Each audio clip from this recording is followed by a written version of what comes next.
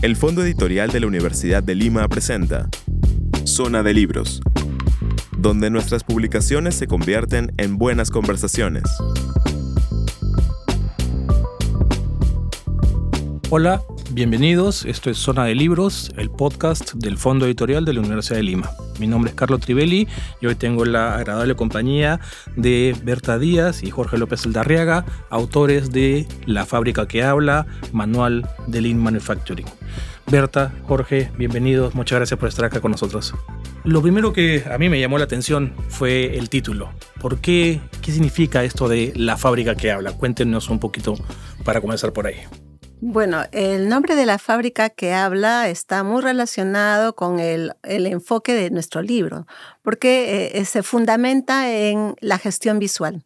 La gestión visual es una manera como se logra que la organización o la empresa pueda comunicar directamente a los trabajadores, a los visitantes, a los clientes, a los proveedores, y pueda describir todas sus actividades de una manera clara, sencilla, y pueda también permitir que el desarrollo y el flujo que se tenga dentro de la organización se pueda visualizar. Efectivamente, como menciona la doctora Díaz, la fábrica que habla le comunica a los colaboradores cómo deben hacer las cosas, desde cómo tienen que regular una máquina, cómo tienen que programar la producción, cómo tienen que controlar la calidad, y todo es muy visual, ¿no? Hay mensajes, hay instructivos de trabajo, hay procedimientos que están implementados incluso en el piso de la planta, señal ética que le dice al trabajador hasta con qué velocidad tiene que manejar o operar las estocas o los elementos de acarreo, para evitar accidentes, para evitar que el material sufra algún deterioro. Entonces, la gestión visual que se logra aplicando todas las metodologías que desarrollamos en el libro le permiten al trabajador gestionar la planta, conducir las operaciones de una manera fácil, sencilla, evitando errores, ¿no? Entonces, creo que eso es la potencia que tiene la gestión visual en la empresa, ¿no? Claro, es que para ello se utilizan señales, colores, paneles, dibujos inclusive, que permiten que realmente al ingresar a una instalación de la planta, pues se pueda orientar inclusive el flujo, las entradas y salidas. Entonces hay muchas señales que en general ya se utilizan a nivel de todas las organizaciones, que básicamente son señales de advertencia, etcétera. Pero adicionalmente a eso, la gestión visual busca que la propia organización genere también estos elementos. Hay casos en los que una persona que nosotros demostramos que la gestión visual está cumpliendo sus objetivos al momento de, por ejemplo, gestionar los almacenes para poder atender las necesidades y los requerimientos de planta. Encomendamos a una persona de un área, cualquier área, un área de producción, que ingrese a un almacén y que encuentre un determinado repuesto. Entonces, desde que ingresa el almacén, él puede encontrar un plano en el que le va indicando si es un repuesto mecánico, eléctrico, ingresa a la planta y entre los estantes están las señales, las imágenes, le dicen dónde está ubicado ese repuesto y lo puede encontrar. Y la idea es que lo encuentre en menos de un minuto, si es posible en segundos, para que sea mucho más eficiente. Entonces, de esa manera comprobamos que la gestión visual está logrando el objetivo que esperamos. Entonces, las operaciones se hacen mucho más fluidas, más eficientes, como menciona la doctora Díaz, ¿no? Ahora, la gestión visual es solo uno de los componentes de este Lean Manufacturing, de esta producción esbelta. Hay una serie de otras herramientas que vienen desde las desarrolladas en Japón a primer tercio del siglo XX, ¿no es cierto? El libro recoge un montón de experiencias y las ordena y las digiere. Entonces, cuéntenme un poco qué otras herramientas entran en este Lean Manufacturing que propone la fábrica que habla. En realidad tú has mencionado algo muy importante, ¿no? Has mencionado que hay muchas herramientas que se fundamentan en la filosofía japonesa. Ocurre que después de la Segunda Guerra Mundial el país quedó devastado y una de las empresas, que es Toyota, financieramente quedó muy quebrada, no pudo colocar sus unidades, entonces se generaron el reto de buscar la mejora, o sea, bajar los costos y mejorar la productividad. Y el foco era hacerlo eliminando todas aquellas actividades que no agregan valor. En aquella oportunidad, Taiichi Ohno, que era el gerente, fue el que se propuso hacer este tipo de implementación, generándose una filosofía en que finalmente fue el sistema de producción Toyota, es produce lo que necesitas, solo cuanto necesites y cuándo lo necesites, ¿no? Esa es la base de esta filosofía. Y a partir de eso es que se desarrollan y se inician otras herramientas, que una de ellas, que siempre nosotros valoramos muchísimo, son las 5S, ¿no? ¿Qué son las 5S? La 5S es una metodología que te permite ordenar y organizar la manufactura, la planta. Tuvimos la oportunidad de verla directamente en las fábricas de Toyota y que la incorporamos a las plantas de Facusa y de Basa, y que te permite eliminar todos aquellos elementos del Gemba, que es el puesto de trabajo en japonés, que no son necesarios para hacer tu trabajo. Entonces es una metodología que tiene 5 pasos. El primer paso es eliminar todo aquello que es innecesario. Entonces, si te percatas, solo el operador tiene en su puesto de trabajo aquellas herramientas que va a utilizar en su trabajo diario. Luego, el segundo paso es definir una ubicación y un lugar para cada cosa, para que el operario sepa dónde está cada elemento y no pierda tiempo. La siguiente etapa es mantener la limpieza. No se puede hacer procesos de calidad en ambientes sucios, contaminados. La siguiente etapa es estandarizar. Es definir el proceso, definir a través del control visual, a través de instructivos, procedimientos, cómo tienen que hacer el trabajo, dónde tienen que estar ubicadas cada uno de los elementos que van a utilizar en el trabajo. Y la siguiente etapa, que es la disciplina, es la 5S, que se aplica a través de las auditorías que se hacen con una frecuencia determinada para poder verificar que se estén cumpliendo los estándares de las 5S. Entonces, esa metodología te permite tener puestos bien ordenados, y eso impacta en la eficiencia, en la productividad. Se eliminan todas aquellas actividades que no transforman, que no crean valor. Entonces, es una plataforma ideal para la mejora continua. Por eso nosotros consideramos las 5S como el primer paso para la excelencia. Es un tema que abordamos extensamente en nuestro libro, porque creemos que eso genera una cultura que va a permitir el cambio para la mejora continua, ¿no? Perfecto. El libro se basa en la experiencia de la aplicación de estos principios en la producción de estas fábricas de Facusa, esta conocida fábrica de cuchillería, de cubiertos, ¿no es cierto? Y en base a la emblemática fábrica de plásticos nacional. ¿Qué tan importante es para un libro, un manual académico en una universidad, el que esté basado en una experiencia real? Es vital, es fundamental, y particularmente en el enfoque de la formación que les damos en la Universidad de Lima y en la carrera de Ingeniería Industrial, porque formamos para ser líderes. Nuestra carrera está enfocada en darles conocimientos, experiencias, y nosotros tenemos una relación muy continua con la empresa, a través de visitas tecnológicas, a través de charlas de profesionales que vienen a nuestra universidad, a través de casuística. Entonces, para nosotros es importante que tengamos esa realidad en la universidad o salgamos nosotros hacia las empresas. Y estas dos empresas son empresas que realmente nos han dado esa apertura de poder conocerlas. Y es más, nosotros hemos hecho con la profesora Noriega algunas investigaciones en estas empresas, entonces las conocemos desde dentro. Al conocerlas nos hemos dado cuenta cómo es que la mejora continua, un sistema integrado de gestión, TPM, muchas de las metodologías que nosotros manejamos en temas de calidad, gestión ambiental, gestión de la seguridad y salud ocupacional, etcétera, son prácticas ya de estas dos empresas, y por lo tanto era importante recoger esa experiencia, plasmarla en un documento que es un manual que busca de manera sencilla presentar todas estas herramientas. Y lo que agradecemos a la empresa justamente es que ha sido tan abierta de darnos la posibilidad de plasmarlas en un documento que va a estar en las manos de nuestros alumnos, de personas que trabajan en planta. Por eso para nosotros esperamos que sea un manual donde dice, pásame el FQH y con este voy a trabajar. Entonces, apoyar al supervisor, al líder, a personas que estén comprometidas con la calidad y que entiendan que la mejora continua, el paso a paso, y que sea constante de todos los días, con perseverancia y con compromiso, sean realmente estas herramientas que permiten el éxito de las organizaciones, ¿no?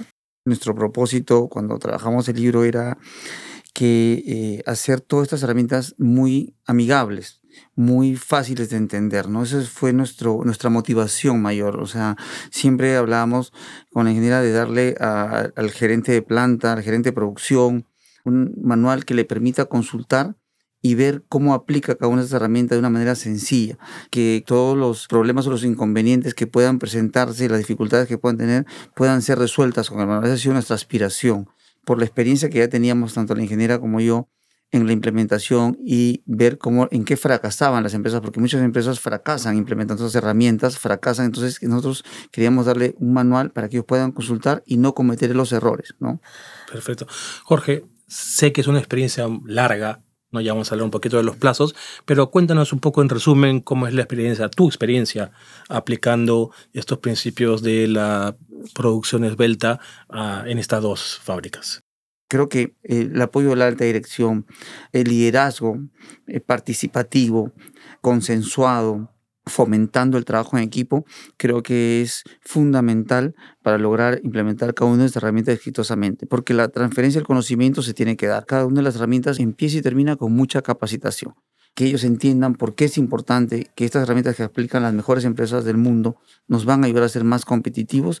Ese temor es la resistencia al cambio, y ese temor se desvanece cuando tú los capacitas, cuando les enseñas realmente a aplicar cada uno de estos conceptos. Entonces, nosotros hemos capacitado intensivamente a todos nuestros colaboradores, tanto en Facusa y en Basa, y además absolver todas sus dudas. Eso ha favorecido mucho la implementación. Entonces, ellos han participado activamente y ellos han transformado su empresa. Eso genera un sentido de pertenencia tremendo, que genera un efecto sinérgico entre todas las áreas, un efecto altamente motivador. O sea, la gente comienza a motivarse cada vez que logras el éxito en una implementación y luego empiezas con otra herramienta, se genera un alto grado de motivación. La gente se entusiasma y luego cuando ve un clima laboral, una planta que es más agradable de trabajar, porque la planta se transforma, la planta es más amigable, te da gusto entrar a tu planta, te da gusto estar en ese ambiente, la gente comienza a motivarse. Y ya es como que más fácil seguir avanzando en el tema de la mejora continua, ¿no?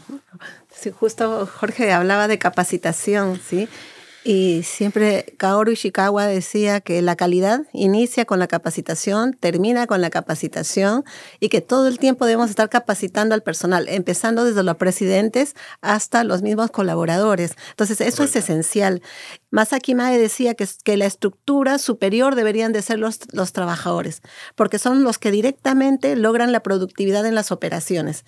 Y este concepto se plasma en lo que también en el libro mencionamos de la multifuncionalidad. O sea, es importante, como dice Jorge, esta capacitación para que las personas no solamente se sientan capacitadas, sino que sean multifuncionales, que puedan desarrollar varias tareas a la vez, y adicionalmente a ello, la confianza que se le da al trabajador, la capacitación que se le da, el entrenamiento, permite que estas personas se sientan empoderadas, porque ya le podemos dejar que tome decisiones en la línea, decisiones de hasta parar una línea, ¿no?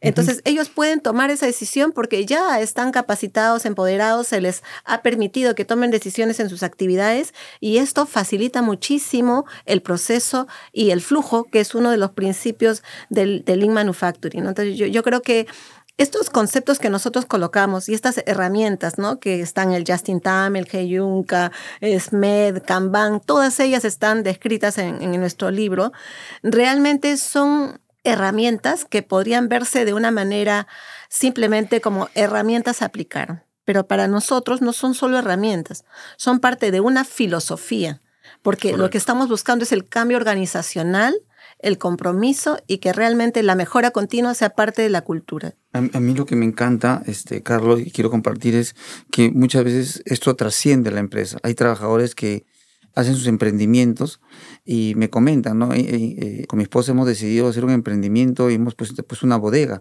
para apoyarnos, pues hijo ya va a entrar a la universidad y tal. Y me dicen, y aplico las 5 S, ingeniero. Aplico las 5 S porque todo está ordenado, está limpio, atendimos rápido a nuestros clientes, no se demora.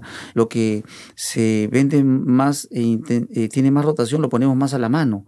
Y rápidamente en lo que continuamente está moviéndose, lo tenemos al alcance, y evitamos perder tiempo buscando cosas y atendemos más rápido que las otras bodegas de nuestro barrio, y eso nos da una ventaja. O sea, cómo se llevan todo eso, ¿no? Y mis hijos también ahora son más disciplinados, porque usted siempre nos decía en la fábrica que tarde o temprano la disciplina vence a la inteligencia, como hicieron los japoneses. Entonces, nuestros hijos también son ahora más disciplinados y les explicamos que tienen que tener sus habitaciones ordenadas para que trabajen mejor, para que estudien mejor. Entonces, se genera un efecto multiplicador, o sea, trasciende, y eso es realmente muy gratificante. Que entiendan los gerentes que tienen que trabajar mucho en las personas, que no solamente deben tener fábricas eficientes, sino happy factories, empresas felices, empresas alegres, no solamente smart factories, empresas inteligentes, con inteligencia artificial o con industria 4.0, sino empresas en que la gente realmente encuentre felicidad, que, como decía la ingeniera, si no, no tiene sentido. La gente tiene que disfrutar del trabajo. Claro. Perfecto. Y justamente lo que decía Jorge, ¿no? Nosotros, conociendo esta metodología, justamente en un viaje a Japón, pude conocer la metodología, me encantó, siempre hemos estado ligada al tema de calidad, pero las 5 S como herramienta básica debe ir más allá, debe ser un sistema de gestión de 5 S, ¿no? Nosotros hemos implementado las 5 S en los laboratorios de ingeniería, de la Facultad de Ingeniería, colocando cada equipo, cada material en su lugar, teniendo todo señalizado, etcétera. Estamos creando una cultura. Es un cambio cultural, pues, ¿no? Como Correcto. ustedes lo mencionaban antes. Ya para ir terminando, quiero que regresemos de la filosofía al libro concreto, Sí. ¿no? Porque Te das cuenta que nos inspira demasiado. Se nota, eso está clarísimo. No, quería simplemente terminar con una idea un poquito de en qué cursos se utiliza aquí en la universidad, se puede utilizar el libro. Bueno, este es un material, es un documento que puede usarse en asignaturas que estén relacionadas con gestión de calidad, con mejora continua, con análisis de procesos, con planeamiento y control de la producción, con TPM. Inclusive podríamos pensar en planeamiento estratégico porque también tenemos indicadores en la parte final, la parte de gestión de servicios aplicada, ¿no? Porque ahora trabajamos Lean Service también. Entonces, en realidad tiene múltiples aplicaciones en distintas asignaturas, no solamente de ingeniería industrial, también pueden ser carreras como administración, logística y otro tipo de carreras que realmente estén promoviendo este tipo de herramientas, ¿no? Es una herramienta transversal, digamos. Totalmente, sí. Totalmente. Sí. Perfecto. Bertha, Jorge, muchas gracias por acompañarnos hoy día. Un gusto. Sí. Muchas gracias por la invitación. No, el placer ha sido nuestro. Muchísimas gracias. Yo solamente un reto adicional. O sea, todos aquellos que estén haciendo una investigación de casos estudio para lograr la mejora, optimización o innovación de los procesos, tienen en este manual una herramienta importantísima de soporte que seguramente les va a ayudar para hacer las mejoras y lograr los objetivos de sus trabajos de investigación. Así que es también una herramienta para tesis. Perfecto, Bertha. Muchas gracias. Y para todos los que nos escuchan, La Fábrica que Habla, Manual de Lean Manufacturing, de Bertha Díaz y Jorge López Aldarriaga, se encuentra en Libun, en la librería El Virrey de Miraflores y en librería San Cristóbal. Muchas gracias por estar aquí. Muchas gracias, Carlos. Y a quienes nos escuchan, gracias por escuchar. Hasta la próxima. Consulta nuestro catálogo en ulima.edu.p/publicaciones y entérate de nuestras novedades en Fondo Editorial Ulima en Facebook e Instagram.